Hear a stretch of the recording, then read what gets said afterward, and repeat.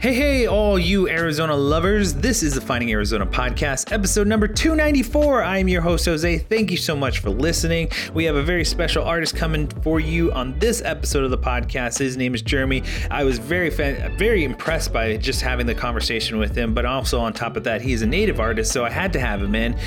Just from my own background, being not only native, but also I like to think of myself as an artist. Sometimes I have some digital art that I like to do. So it was very fun getting to know him and his process and just his journey, what he's been able to accomplish not only in his art, but also in his life. So we hope that you enjoyed this episode and stick around. And then afterwards, go check out all of his links. You will enjoy yourself on this search of his gallery and what he's been able to publish and put out there. So go check it out. And then after that, you can go over to our website, check out all the fantastic episodes that we have for you. It's under findingarizonapodcast.com. If you want to send us a line over at findingarizonapodcast@gmail.com, we will set you up with an announcement. If you want to be on the show, we'll send you what the next steps are. If you would like to actually get to know the podcast a little bit better, there's two places for you guys to go. One is the newsletter. That'll set you up with what's going on officially, who's coming in the doors, what's going on in the community. And then if you want to go over to the personal side of our lives, you can go over to the blog where we tell you everything that we've been up to, not only with our son, but with our lives, what's going on behind the scenes of the podcast. So go check it out. That's the blog and then the newsletter. And then if you have something that you want to just put out there, we do have the community corkboard. So again, send us a line at findingarizonapodcast@gmail.com and we'll set you up with an announcement like the following individuals and events. First up, we are going to talk about Christmas in July. Yes, the historic downtown Glendale event that happens. I think this is their kind of 10th annual, I want to say. But again, it is Christmas in July, taking place July 10th from 10 a.m. to 5 p.m. The historic downtown Glendale will be putting up special unique shops and eateries that you can go enjoy holiday themed activities. Stay cool by riding the free shuttle all around downtown. And then you can do collecting school supplies for your students or your child that you have. They also have all kinds of other things and events going on. So go check it out. We hope it's a free event going on downtown in Glendale. Again, that's happening July 10th, 10 a.m. to 5 p.m. And then, because it is the July 4th weekend, we figured it'd be a good time to let you know where you can find fireworks in your part of the neighborhood. So I got a couple places for you guys. I hope that you guys stick around. If you want to fast forward, go right ahead. This might take a minute. So let's start off with Phoenix Rising Football Club is actually putting on a fireworks taking place tonight, Saturday, July 3rd. And those are going to be taking place at 7:30. Tickets range around $20, so go check that out. And then over at the stadium, at the Arizona Diamondbacks Stadium, they'll be taking place actually both days, tonight, Saturday, and then July 4th. And those tickets start at $25 if you want to be inside the stadium. And then I think I have one more for you. Let me see if I can find the one that's taking place in Scottsdale on the July 4th at Westworld. They'll be taking place at 9 p.m. Those are $36 for a VIP package. And then there's other packages for per car. And you will be checking out that over at the Westworld on Sunday, July 4th, and that is at 9 p.m. Now, there's other places like Gilbert and the Glendale areas. I encourage you guys to go check out your local area where you can find out what those times are. I only wanted to give you guys just a handful of them. We hope that you guys enjoy your July 4th weekend. We hope that you enjoy this episode. Jeremy, thank you so much for coming in, and I hope you enjoy this episode. Ladies and gentlemen, my name is Jose. I'm your host. I will catch you on the next episode. Bye-bye, y'all.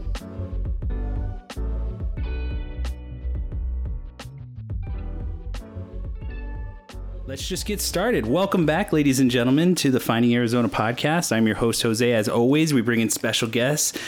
Today, we have a very special artist. I like to always bring in natives from all around, just because I myself am one, and I just like to spread the love. So I'm going to let Jeremy introduce himself. Go right ahead, Jeremy. Hey, good evening, folks. My name's Jeremy Donovan Arviso, and I was born and raised here in Phoenix, and I've lived all over the valley, actually, from one side to the other. Yeah. Yeah.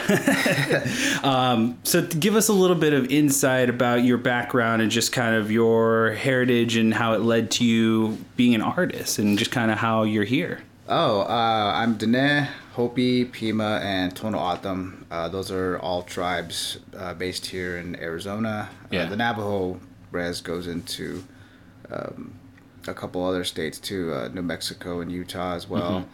But I've lived most of my life in Arizona, and my childhood was spent in New Mexico, near the Four Corners, and my adult life I spent in the Bay Area, in San Francisco. Nice. And so I've kind of gone between the Bay Area and the Valley the last 10 years. Okay. That's interesting. I've never met someone who's that close ties to the Bay Area, actually, and so this is going to be a first for me. My wife is actually from San Diego, and so it's weird how we met. It was just through work, but meeting her side of the family is so interesting because they're all beach goers, and it's just a different mentality out there. Definitely, the tribes out there are a lot different too. But it's funny though, because no matter where you go on the United States and you run into reservation people, they still have that same res mentality and demeanor, slang, just a little bit of slang here and there, and it's just overall, it's just it's universal for sure. Yeah, universal. Definitely going from different tribes to tribes, you can feel a little bit of love in each one. Yeah, it's pretty cool, especially the Cali tribes. They're way different than the tribes in Arizona. But we all get along, and I met a lot of people and got to see a couple different reservations out. Nice. In the Bay Area. Very nice. But yeah, it was a really cool experience. So you are someone who right now I'm really getting into your style and just kind of your overall your work, just because we had just met, and I'm getting to know some of the natives here in the city, and they do a lot of work together, especially the design group, Indigenous Collabs. Design Collab. I just met them not too long ago, and it's just so, just getting into meeting different people, and I had met Jared Yazzie back in college, and so that was my entry into the world of city natives, essentially. And really it was one of those things that was oh, okay, cool. There are very different mentalities or different groups, and this is just different for me so that I can help. I guess for me, it was just one of those things that was I want to get to know more just so that I have people here that I can embrace and kind of lean on and also collaborate with on different things that I think would be really well versed in, especially Indigenous culture. What was your first meeting with some city natives, or different, was it easier for you to connect with some of the people that are usually here in the city, or connection towards the res side? To be honest, I work with both. Okay. In my profession, and for as long as I've been doing what I've been doing, you eventually you're able to work with both. Yeah.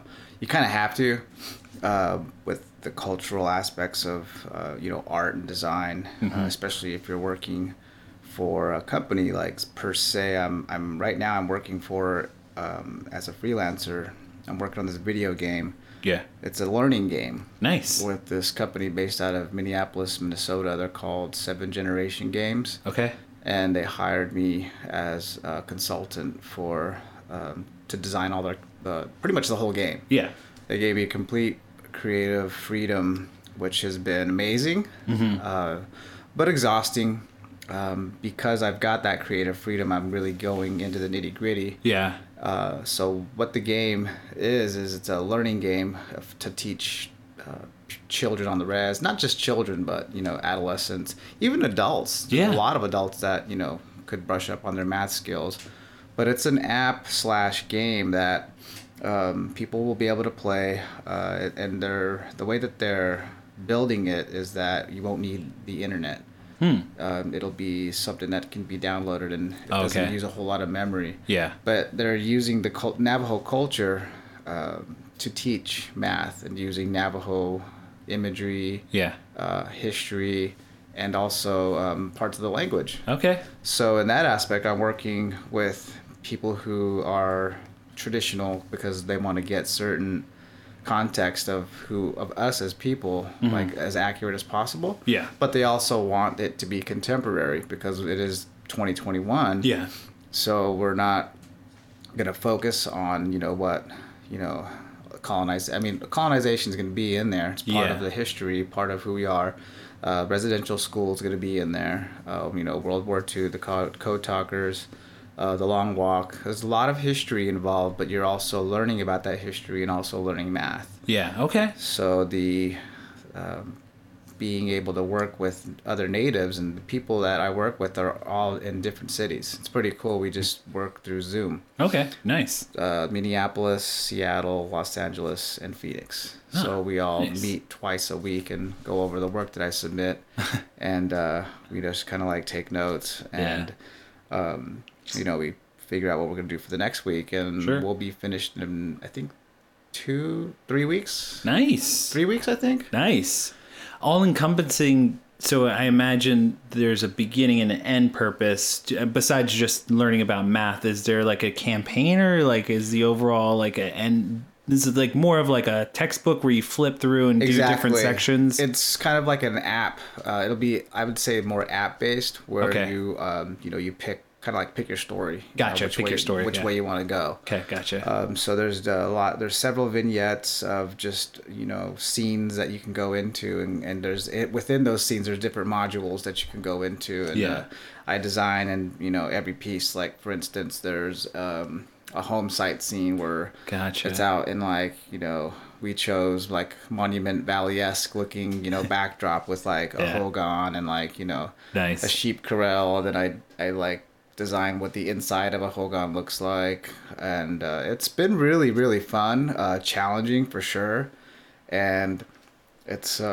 super time consuming for sure. I imagine just because for me I'm my own worst critic, so when I'm working on something like this that's going to be used all over and whatnot, I want it to look very authentic, and putting the time and effort into making it look the way I want it to look, and then making sure it goes through all the channels of everyone, giving it a thumbs up is really, means a lot to me. So. Yeah, absolutely.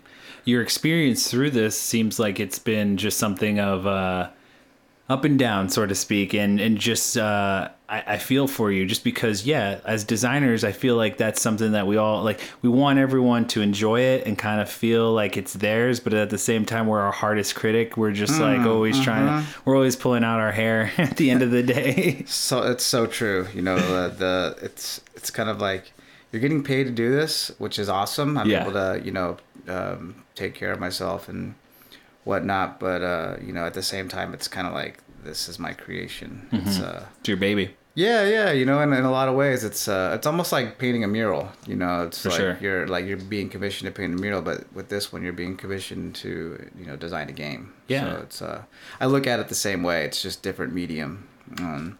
I've been very fortunate enough to work on. I can work on pretty much whatever anybody puts in front of me. Yeah, absolutely. And I think that's something that I really enjoyed your aspect about, like being able to create with anything and basically everything. I wanted to kind of get into that. Was like that's something that you that you chose from the get-go, being that you wanted to diversify yourself as much as possible, or was that just something that just kind of happenstance? So you were just into it and you were into everything? That's a really awesome question, because it's both. Hey, sure. Why not, right? Like, I never set out to do what I'm doing now, but in hindsight, I'm doing exactly what I wanted to do. Yeah. You know? And I just never thought it was possible. You know, like 20, 30 years ago. Mm-hmm. You know, I graduated 20 years ago from college, and I just didn't think that I would have done the things that I've done. Yeah. In those, you know, in all that time. And it's pretty amazing, and I'm very grateful and fortunate to have, you know, done some of the work that I've done in the past and traveled to the places that I have.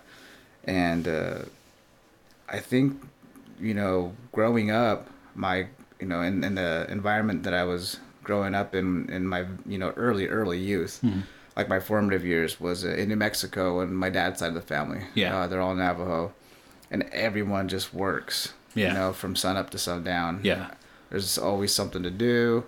And it's just being around all that creativity, you know, like they're always trying to figure out if something's broken, we got to figure it out, you know, like mechanical, electrical, you know, everything. Farming, like it's just like, you know, you got to figure it out, you know, and so there's a lot of tinkering around, there's a lot of, you know, inventing things, and there's just, you know, that native wit, you know, that indigenous, you know, like ingenuity. Knowledge. Yeah. And then it's kind of just instilled in me. And I've always loved that tinkering around kind of a thing and figuring it out on your own. Yeah.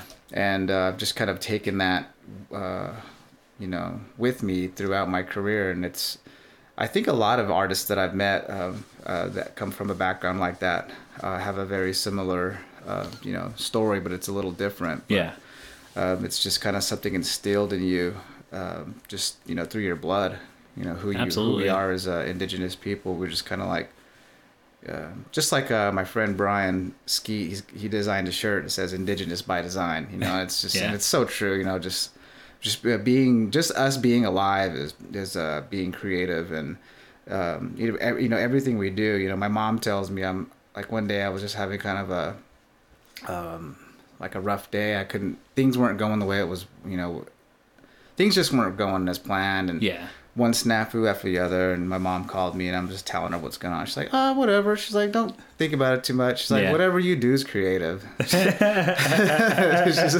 she's like, you make going to the post office creative. You know? And I'm just like, oh, I just started laughing. I'm like, oh, thanks, Mom. Like, and so when times like that happen, there's always other work to do. You know, I think about, you know, like my grandma, like, there's other things to do, you know. Well, let's start, you know, sending out, you know, handwriting thank you cards to send out to people that have bought stuff. You know, there's always something to do, you know, and for sure, it's not always creative, it's not always fun, but there's always something to do, and that's what really kind of establishes the brands that I'm creating, is focusing on the brand and doing all that extra work that, you know, you really don't see behind the scenes. You know, like Instagram is a perfect example of how people just see the outside, the most beautiful parts and the most, you know, creative parts of your process, but they don't see the other stuff, you know, the struggle and all the strife and like the, you know, the hair pulling. yeah. You know, we just present the pretty stuff. Yeah, you know? exactly. And so it's so I try to balance that, and I do my best to try to show the good and the bad. You know, what it took to get here, and for sure. And you know, and it's because it's real. Absolutely. Yeah, I agree. I 100% agree. There's a level of like, for me too. It's like there's a level of intimacy when you allow people in that far too, because it's very much like you're giving them a level of like, you're allowed to see me at my weirdest or at my most vulnerable, because I'm trying to figure something out that I can't figure out. I'm trying to throw paint at a wall and like make art, and so it's just really when people stare at you or over your shoulder, that can be just 100% like the scariest thing in the world. Yeah. So I agree with you. And one of the other things I wanted to get into was, you know, I think the same mentality for us is like, I know for my own sake, like I have this weird, wall that stops me half the time, where I'm like, well, am I doing this the right way? Am I making sure that this is culturally, like, you know, appropriate? Is this gonna help inspire someone, all of these things. And that's that wall that stops me.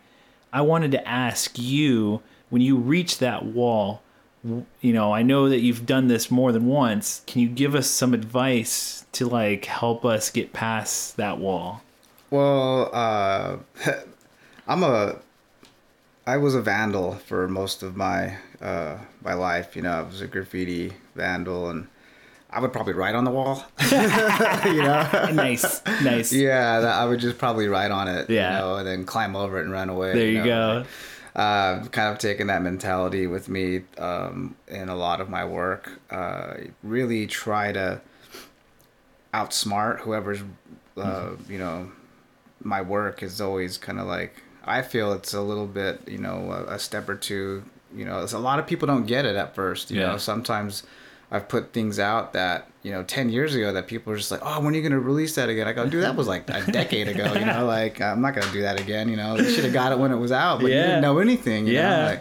And so I'm always just doing new things because I'm always constantly thinking about, how am I going to shift someone's perspective or, how am I going to, create something that's, going to make people think. And I really do pay attention to what's relevant. Mm-hmm. And there's fine lines where, that you should cross and don't cross, but I kind of just blur them, mm-hmm. I don't really, especially in today's day and age, it's really tough. People are so sensitive nowadays, so you have to really watch, I can't stand that word politically correct. It's something some conservative rich person must have came up with. I don't know. I just feel like it doesn't apply to my people. Yeah, it doesn't. Yeah, it doesn't work for you. Yeah, PC. Whatever. I'm like, what is that? Yeah, exactly. That does not even come into the Native American mentality. There's something about that word that when you deconstruct it, it's just it feels a little too white propaganda. Oh, for sure. You know what I mean? I'm just huh? Okay, dude, whatever, man. I just it's one of those things where everything that I've kind of learned, especially being a city kid, there was that level of well, if I do native art, do I sell it? Do I keep it to myself? Because I feel like I should kind of keep it to myself. How do you help native students or native artists who are just starting out, who don't know if their things are going to sell or if they should sell? How do you help them? That's a really terrific question. I was told years and years and years ago, 25 years ago, by an artist, and he told me, I asked him the same question. Yeah. And he said, just paint. He's like, just do whatever. He's like, because whatever you paint is going to be native art. Yeah. He's no matter what you do. Yeah. And he was a painter and a teacher. I think he was a counselor. Yeah. I love he was a counselor. And he worked, this is when I was in college, doing my understudy at Scottsdale Community College. Okay. That's where I enrolled, and I started learning graphic design. And I was taking life drawing. He was my counselor. Yeah. And he really helped me find my path. Nice. But he's the one who told me, he's like, you know what, no matter what you paint whatever you want, Yeah. Because I really liked his work, and I was kind of emulating, his style. And he's like, don't copy. He's like, you can copy. He's like, all you want, but you'll never find, who you are, and so explore. He's like, why don't you just keep, you like the graffiti thing, because that's what he always called it. He's like, the graffiti thing. Yeah, the graffiti thing. Yeah, I love it. And I'm just like, well, I'm trying, to stay on this path, because before going into college, I was a high school dropout, and I was, running around going to these underground warehouse raves in downtown Phoenix, in the mid to late 90s, just, being a teenager, a city kid, and me and my sister were both, and it was very rare when we'd run into another native who were, that were like us in this scene that we were in. Yeah.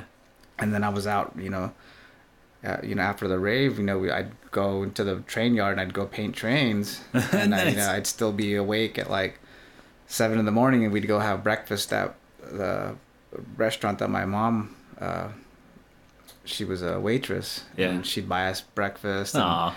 we'd, and then we'd go back to my apartment and we'd go to sleep, and so, I mean, I came from that, Yeah. and it was definitely taking me into the wrong direction of, just doing the things that, were just so bad and just like not the kind of stuff that a 18-year-old person should be doing. I was involved in a lot of illegal, activity, and at the time it was really, fun because I'm 17, You're a teenager. 18. Yeah. And I'm just, doing whatever I wanted pretty much. Yeah. And finally kind of snapped out of it, and I went back and I went to the Phoenix Indian Center to go get my GED, and as soon as I was done with that, I enrolled in Scottsdale Community College because some friends of mine were going there, and I had heard that they had a graphic design program. Nice. Okay. So that's, how I got into that whole, school thing. And that question you asked was, my buddy, he's the counselor, Robert McKinney, that is his name. I was trying to remember his name this whole time. No worries. I got it. And he was a counselor there at SCC, and he really kind of guided me. And that's awesome. I mean, to me, like, it seems like you live the what I call the tagger's life. Like, you were just living that tagger's life, like the artist, the graffiti artist's life. And I mean, people have such a negativity towards that stuff, and it's just like, I mean, that culture went underground for a period of time.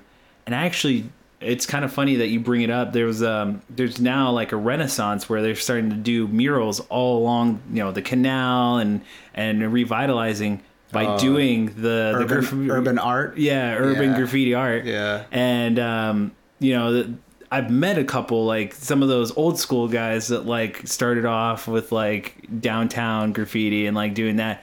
So I don't know if you know Jesse, who does like he has that weird style of like really big eyes on his. I think there's one on 7th Avenue, and just when you get off on the I-10, it's when that says downtown. I think that was his mural. Yeah, I love just how bright his stuff is. Just like that level of, I love bright colors, and so whenever I see stuff like that, like I just get really into it. And so many artists now have transitioned into bigger mural art pieces. I feel like I know that you are someone who's very diversified and very. Have you ever thought or thinking about doing a piece that you would leave a lasting like big mural piece in the future? I know you probably have done some. Yeah, I've actually done a lot in my career. The first ones that I started doing that I was paid to do were in San Francisco. Nice. They were massive. Sweet. The biggest ones that I've done, and I was paid like, back, this is probably like in 2000 and between the 2004 and 2007. Yeah. And I was getting like $8,000, Nice. and like 9,000, 10. It was pretty cool, at the time, because I'm like in my 20s. Yeah. And I'm like learning how to do this on my own, and that's how I was able to travel to Japan, all throughout Europe, Spain, Italy. Nice. I went to Japan twice, and I just kind of, took my graffiti with me. And going on all these trips, I painted everywhere I went. Nice. And it was, illegal, but I was still painting. And I kind of never really thought about, the things that people are doing now, because I was like, I did that a long time ago. Yeah. But when I seems like when I hit 30 and I moved back to Arizona, I had been gone for 10 years. I didn't know anybody here. It was such a strange thing coming back in like my hometown, and nobody knew who I was. And there was all these people that were from like the Midwest and like the East Coast, and that moved here, and they were doing things, and I'm just like, who the hell are you? Like, how are you gonna come to my city and like, you know, but it, you know, the times had changed, you know, and they, you know, and that's the thing about a lot of artists these days is you have to change with the times. Absolutely. Or you will be left behind, you know, and that 100%. That includes learning new techniques, you know, meeting new people, you know, and really opening up your mind and, you know, checking your ego, you know, for being able to work with other people helps too, you know, and it's, you know, a lot of people are getting paid a lot of money to do these murals, you know, and so there's like they're starting to compete, you know, with each other, and there's you know, there's that whole thing, and then there's a lot of infighting between art, because, you know, the Phoenix art community, even though Phoenix is a massive city, the Valley, it's gigantic, but the art community is a very small one, and everyone knows each other. Yeah. You know, so everyone's kind of trying to get the same, you know, the same. You see them too, you know, when sometimes you end up working with those people on projects, or you collaborate with people on projects. But it's a ever-changing scene, the art scene in Phoenix, and it took a while for me to kind of like latch on to it. Get back in it? Yeah, really. I started off doing live art on a stage in clubs, you know, like for years, you know, just trying to get my name out there, putting my name on flyers, you know, going out and painting wherever I could. And it was really interesting that, you know, I'm like, well, here I am, this person born and raised in Phoenix, and I can't even, you know, get a show. Get a foot in the door. Dude, it was a trip. I couldn't. Dang. Yeah, it was very humbling, you know, soul crushing, and ego check. You know, I checked my ego, so I had to be very, very creative, and I had to diversify my portfolio because you know, there was just, I had to do other things. That included apparel design, which I've been doing for over 20 years as well. Yeah. And you just kind of be creative in different ways to stay in the game, you know, and be relevant, you know. And I think that's one thing that I've been successful in the last like 20 years is I've been, you know, relevant within design and art, and you know, I'm really proud of that. Yeah, I very much agree with you. I mean, from the pieces that I've seen and just kind of just being around you in the first couple of weeks, getting to know you, and just meeting you and meeting you at the Squash Blossom event down there, and just kind of getting to know your pieces a little bit more. I just think that you have something creative, beautiful, genuine. Just like for me, it was fun to just kind of look at some of the pieces and just kind of get it. I was like, oh, like pointing at different things. One of the pieces, like, that's on the sun forehead, like I want that as a tattoo at one point. Like, I still want it, and I'm still like, there's things like that where it's just like instantaneous, like I can connect with, because you do use some Hopi symbology and stuff like that. Oh, and yeah, I'm just I brought you some oh, thanks, man. Some stickers. Yeah. Oh, man, you didn't have to do that. Yeah, dude, you're it's got that on there too. Oh, appreciate it. I literally that's the one I was like, when you put out the picture for the people of the sun on the hat, dude, I was like, so many people were like, dude, how do I get one of these? And I was like, you got to check this guy out because it's so freaking cool. Yeah, they've been doing really well. I'm really psyched. I've been a lifelong Suns fan. I'm not just like, you know, front running and trying to, you know, make money off of this whole wave. You know, anybody who thinks that, you know, can go, you know, do that to themselves. Yeah. You know, I've been with the Suns from the get-go. I used to go right down the street from here. I've only went to 2 games though, but I went to 2 games at the Veterans Memorial Coliseum, the Madhouse on McDowell. Nice. That was like in 1991. Yeah. You know, and I watched them go up and down. I've seen them. You know, I've been a lifelong fan. So for them to be where they're at right now, it's just bringing back those memories of the early 90s. You know, what it was like to have the Suns be in the spotlight again. And the special vibe that comes. Pride. Yeah, the pride. Like the city pride, you know, like the 602, you know, it's just like, and it's now it's the Valley now, you know, so that's pretty cool. Before it was strictly a Phoenix thing, you know, like and here's the thing too, I'm like, yesterday's game got like, when you open up your phone and like all your friends and like your entire social media is just like going off on like showing the game, the play, just showing love to the Suns. It's a feel good feeling because it's like it's never ending because you're going through all of the people around you. Of course, they're in the valley and there's just like showing so much love and stuff like that. I just get real chills and a fun vibe from just like the team's having fun, everyone in the city's having fun, and it just feels like a good way to end a very bad period in time. Oh, definitely. Yeah. You know, like, and it's great for the city, you know, and the state, you know, like just right now, like Arizona's coming out. We're one of the strongest states coming out economically, and our tourism industry took a huge dive. Tourism is actually Arizona's #1 export.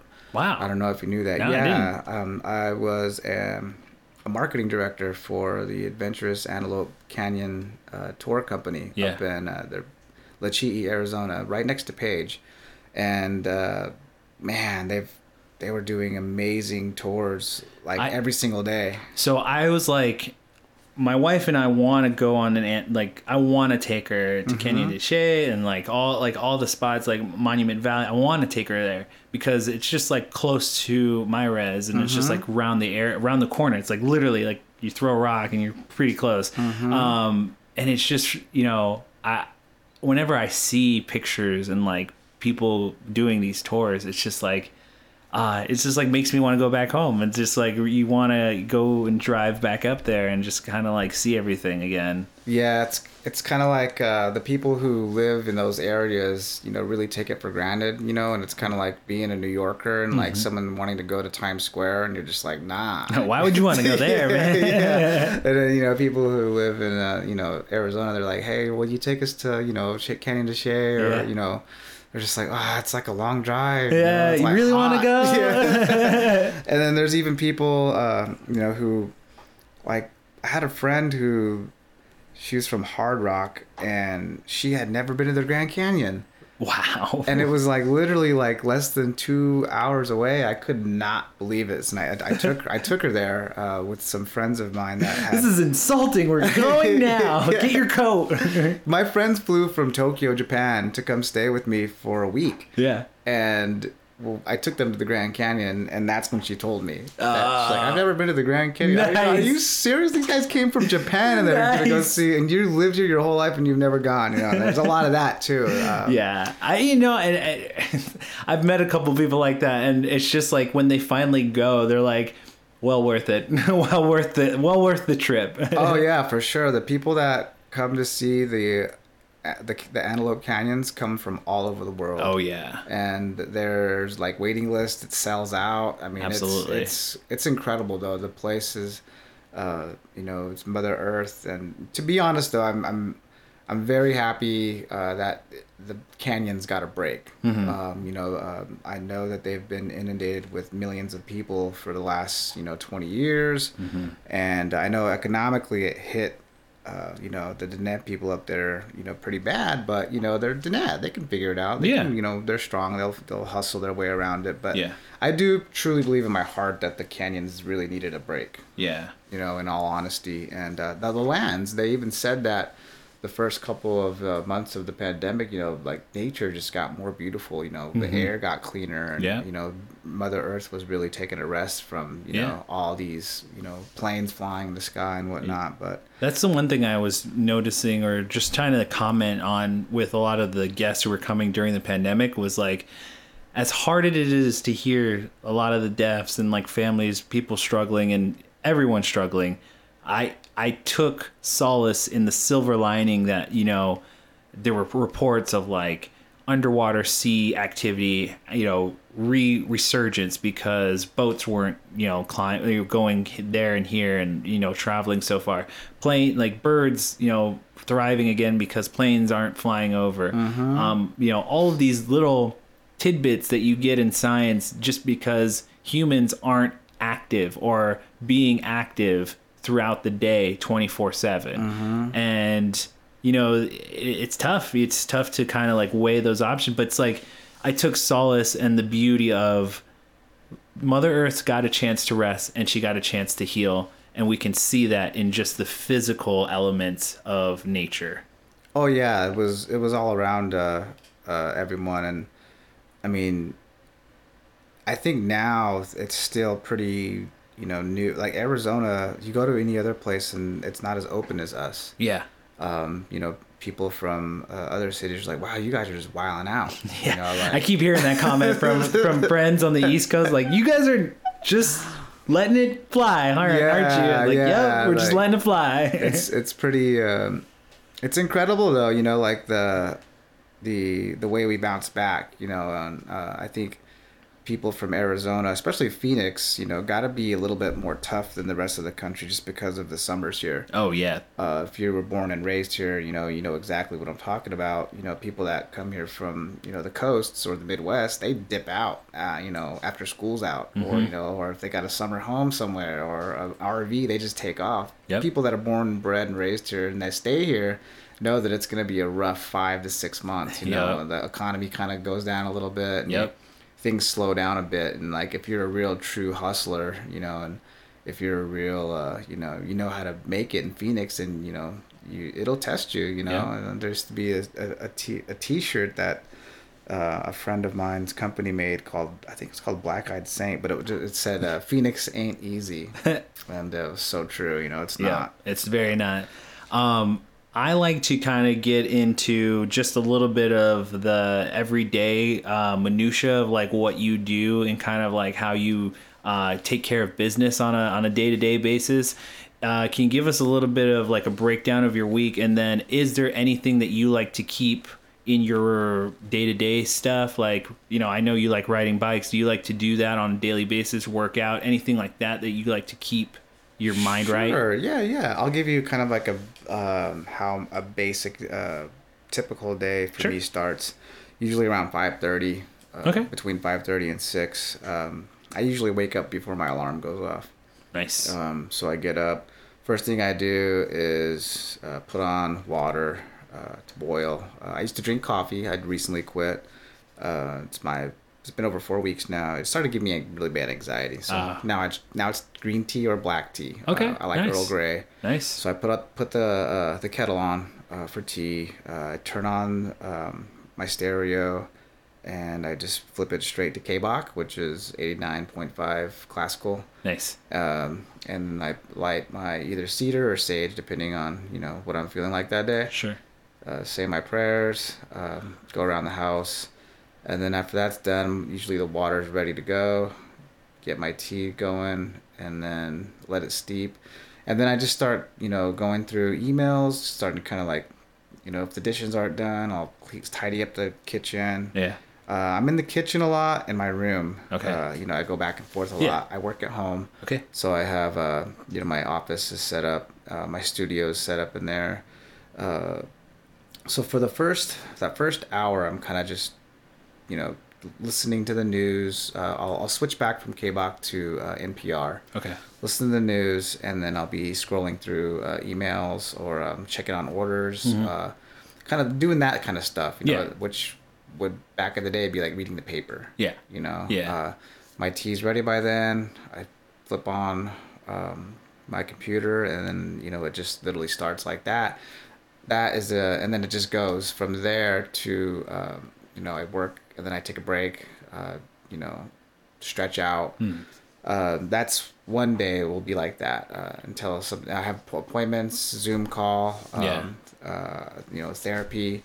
And then other days it'll be I wake up at 5:30, 6, get ready, drink my tea, get on my bike, and just take off. Okay. I'll either go to Payastuma Peak, or I'll ride to Echo Canyon, which is Camelback. Yeah. And I live in Camelback East, Arcadia Light area, so I live right between both of those mountains on Indian School. Equal distance, or just about? Nice. I'm closer to Camelback though. Okay.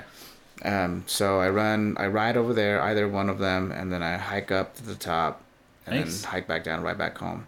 Now, I want to say, it's like, how do you do that with the bike? Of course, you just lock it up. I was just about to ask you that, and I was like, no, he locks it up right at the bottom. It hikes up. I'm like, how do you do that with the bike? But I'm thinking to myself, you're taking the bike with you as you're hiking up Payastuma. And I'm like, no, he's not. He's parking it down and locking it. Yeah, there's locking, there's bike racks. Yeah, and there's stuff bike racks to lock up. And I see this. It's pretty cool because when I first started, it was it used to take me a long time. Now I can get up there fairly quick. Nice. And now I feel like I'm a part of this community now. I see the same people. Yeah. Hiking, and it's cool. You nod at each other. Hey, good morning. And I see these old guys. And it's mostly at Payaste. There's a couple of older guys. Yeah. One guy is a Mexican guy. He's Latinx. I'm not sure if he's Mexican or if he could be like from Latin America or South America. Okay. I can't tell.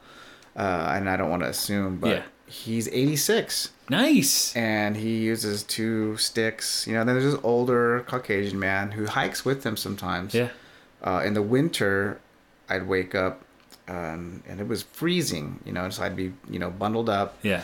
And those guys would be up there before me, they'd have their helmets on with their lights and I'm just like, man, gents, look at you guys, and I'm just like, I just pray that I can be doing that when, I'm their age, Still got that same mentality, like I gotta get up before my alarm, get in there. It's pretty awesome to see, and at that age too. Yeah. And then I've seen him a few times hiking up, and he's got one leg. Whoa, nice. Yeah, he's got, and I'm just like, so, anybody who's, procrastinating about doing it should just do it. Like everything like you've learned, and it seems like from just an outsider looking in, it's just like, just go with the flow and do you. Like that's a lot of what you've had in your life. It's just that same mentality or people telling you that. Just do you, and everything will just be fine.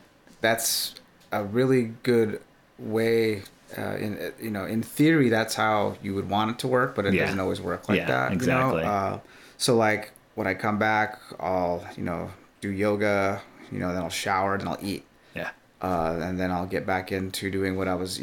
I started to time block my days into working on specific different parts of my business. Am I going to be doing the laser engraving today? If I'm going to be doing that, then I'm going to get the file set up so that I can send it to the laser because it's going to take 3 hours. Yeah. I want to be working on something while that's going. Yeah. Do I need to cut decals on the vinyl cutter? I'll set that up. So sometimes I'll have the laser going, the vinyl cutter, and I'll be working. Yeah. Nice. Other days I'll be, at a site doing, measuring things out, where's it going to go? How's it going to go?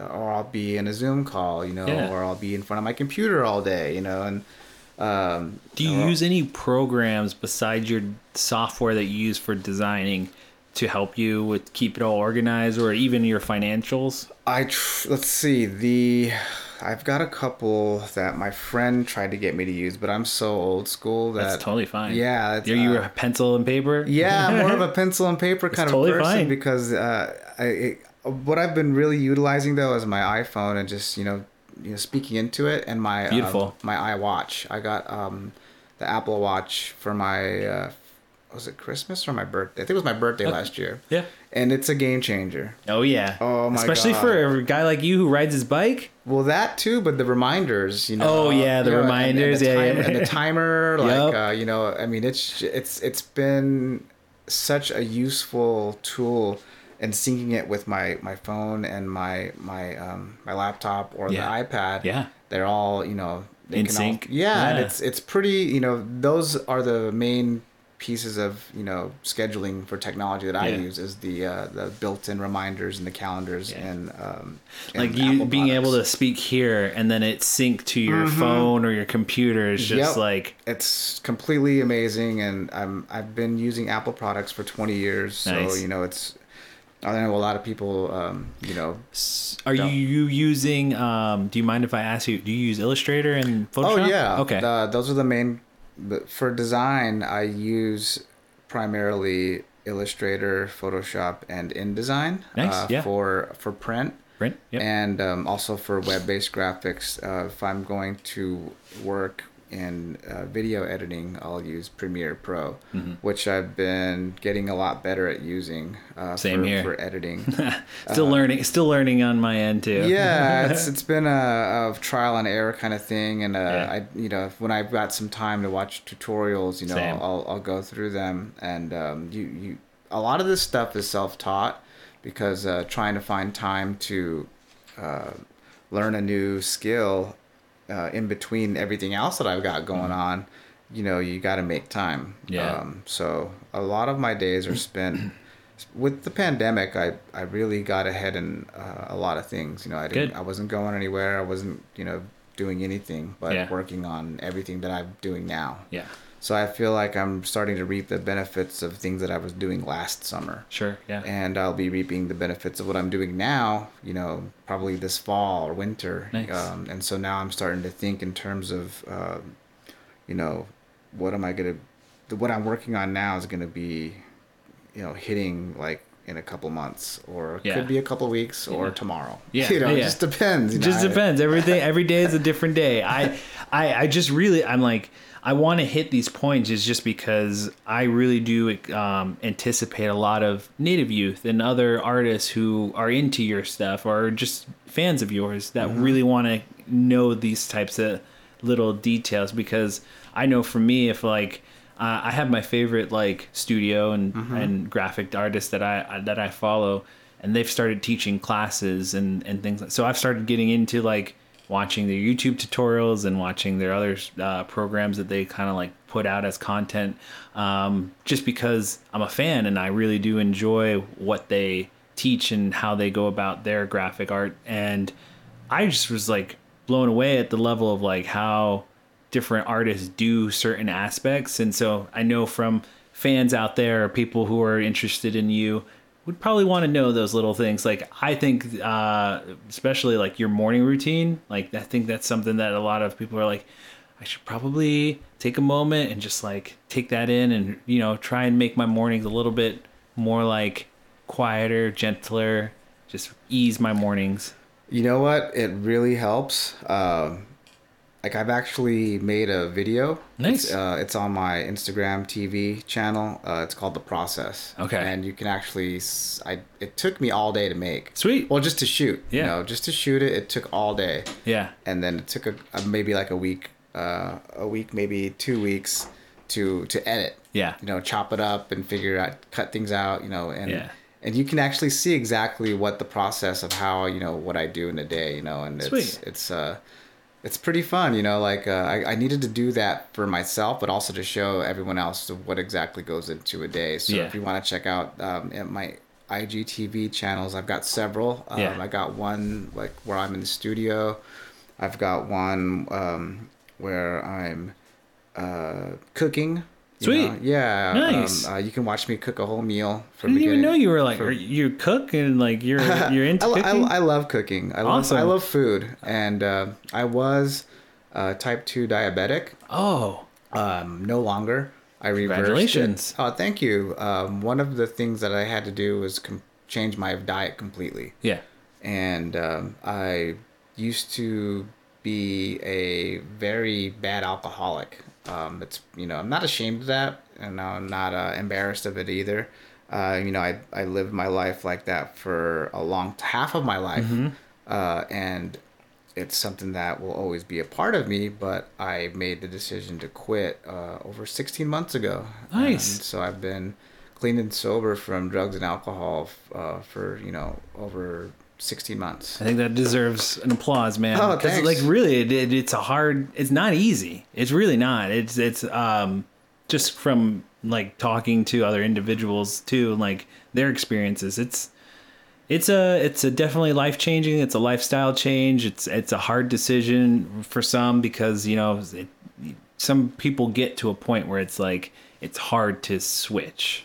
Yeah, especially when you're 40. Like I was sitting in, I got incarcerated, right before COVID-19, right when COVID-19 was happening. I had done something stupid, driving while I was intoxicated, and I got caught, Yeah. and, it was the second one, and they're like, you got to go to prison. Yeah. There's no way around it. And I'm just like, all right, man, well, Tough. let's do this. I want to get this done with and over behind me as soon as possible, you know? And so I kept working. I kept living my life, like as normal but knowing that that day was going to come, and I picked a day. I'm like, okay, I'll go in this day. And I just remember as I was getting up to that day, how horrible my health was. I was type 2 diabetic. I was taking like 3 different medications for that. I had hypertension, high blood pressure. I was taking 2 medications for that. I had high cholesterol. I was taking medication for that. Jeez. And I was like malnourished because I wasn't eating right. Yeah. I was like, I had to take all these vitamins because I wasn't getting vitamins. My diet was horrible. Dang. I was just, I was a mess, you know, and I made a decision right before I went in that I was done. I'm like, well, I'm going in, and when I come out, I'm not gonna, do any of this anymore, you know. And I just stuck to that when I, went through, state custody, and I met some people in there that really helped me get my physical back into shape, and my mental as well, just being, sticking to my goals, sticking to my plan, and just really honing in on my skills that I completely neglected. I started drawing again. Literally went back to the basics, man. Yeah. Like drawing with a pencil, in a cell, like a golf pencil. Yep. In a cell. Yep. Like on a piece of paper that, it was, literally going back and starting all over again. And so baby steps. Yeah, and the 21st of this month was the day that I got released a year ago. Wow. Congratulations first. Thanks, man. And like honestly, it makes me happy that you are where you are today because of everything that you've been through, but also just for someone who enjoys your art and enjoys what you have, your abilities. Like you remind me of a lot. You remind me of a lot of my cousin who's still incarcerated right now, and he's back to his basics too. Like he made my son and sent it to us, a little name tag thing that like real beautiful piece of art that like incarcerated, and I don't know how he did it, but it's just like it's beautiful. He did it all himself, and he sent it to it. I was just like, dude, I don't know how you do this, but it's great stuff. And it also reminds me, it's like there's life after being down, at rock bottom. If you want it to, you know. So there's some very intelligent, smart, talented people sitting in prison right now, and it's all because of a very bad choice, a decision that they had made. That got them there, and there's nothing that they can do about it except sit there and think about what they did and wait, all you have is time, and what you do with that time is up to you. And that applies out here too. In the real world. Everyone has a chance to seize the day and, make the most of that day. I don't like to waste any time anymore. I'm very, about my my business, about my work, and I just don't have time to waste anymore. Absolutely, I agree. So 100%. I'd rather not even go anywhere or do anything if I'm not gonna accomplish anything. So exactly. The few times that I've gone out in the last year and a half, it has to be something very important, or special, and the times that I have gone, they were so it meant a lot. But other than that, I'm focused.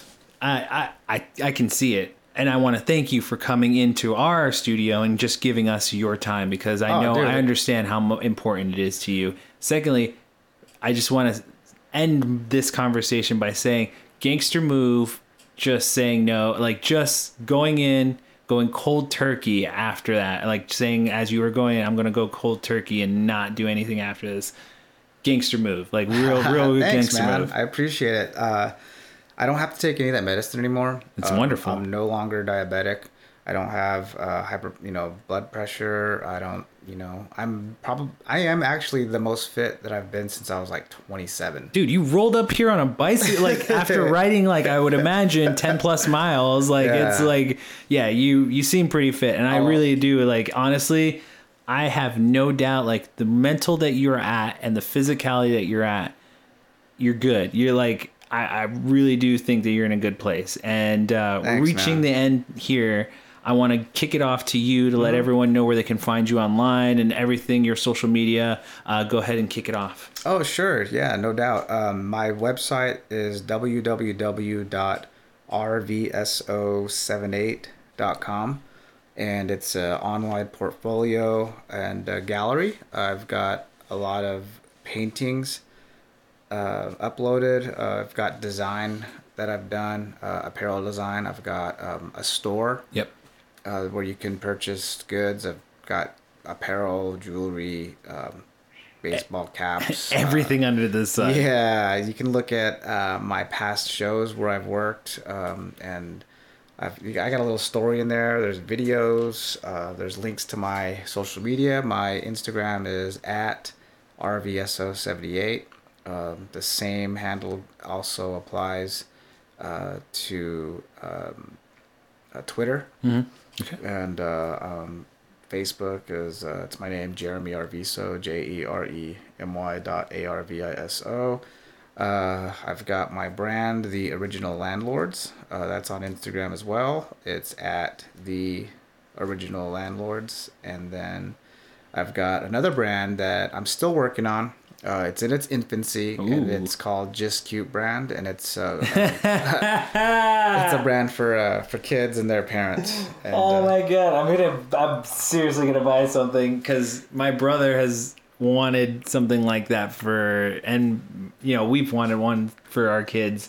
Because that's something that's like, it's a wrestling, it's just cute. Yeah, I actually bought it, and I bought it like last year, and it was just an idea, and I made it happen, and it's nice. Still kind of, I'm still working on it. And beautiful. I've had so many other things that I'm working on, but it's coming, trust me. Any baby and kids thing is right up my alley. Yeah. There's new parent mode right now, and I'm putting him in anything. Like he's my little very mini. soon. I've got some cool stuff I'm dropping this summer, so Awesome. I can't wait. I'm very excited for you. Ladies and gentlemen, I want to thank Jeremy for coming in. Before we go, ladies and gentlemen, you can hear every episode of our podcast at findingarizonapodcast.com. All of our social media handles is under Finding Arizona Podcast. Tell us who you want in next, ladies and gentlemen. I will make it happen. And with that, we say goodnight to all of you streaming lords out there, everyone watching on the streams, and then everyone listening to the podcast officially on the interwebs. Thank you for listening. Thank you, Jeremy, for coming in through our doors. Thanks, man. Yeah, I really appreciate that. It was an awesome discussion, and thank you for inviting me. Absolutely. And with that, we say goodnight to all of you watching and goodnight to all of you listening. Peace out, y'all. Oh, that was dope, dude. Yeah. Right on, man. I was digging it, man.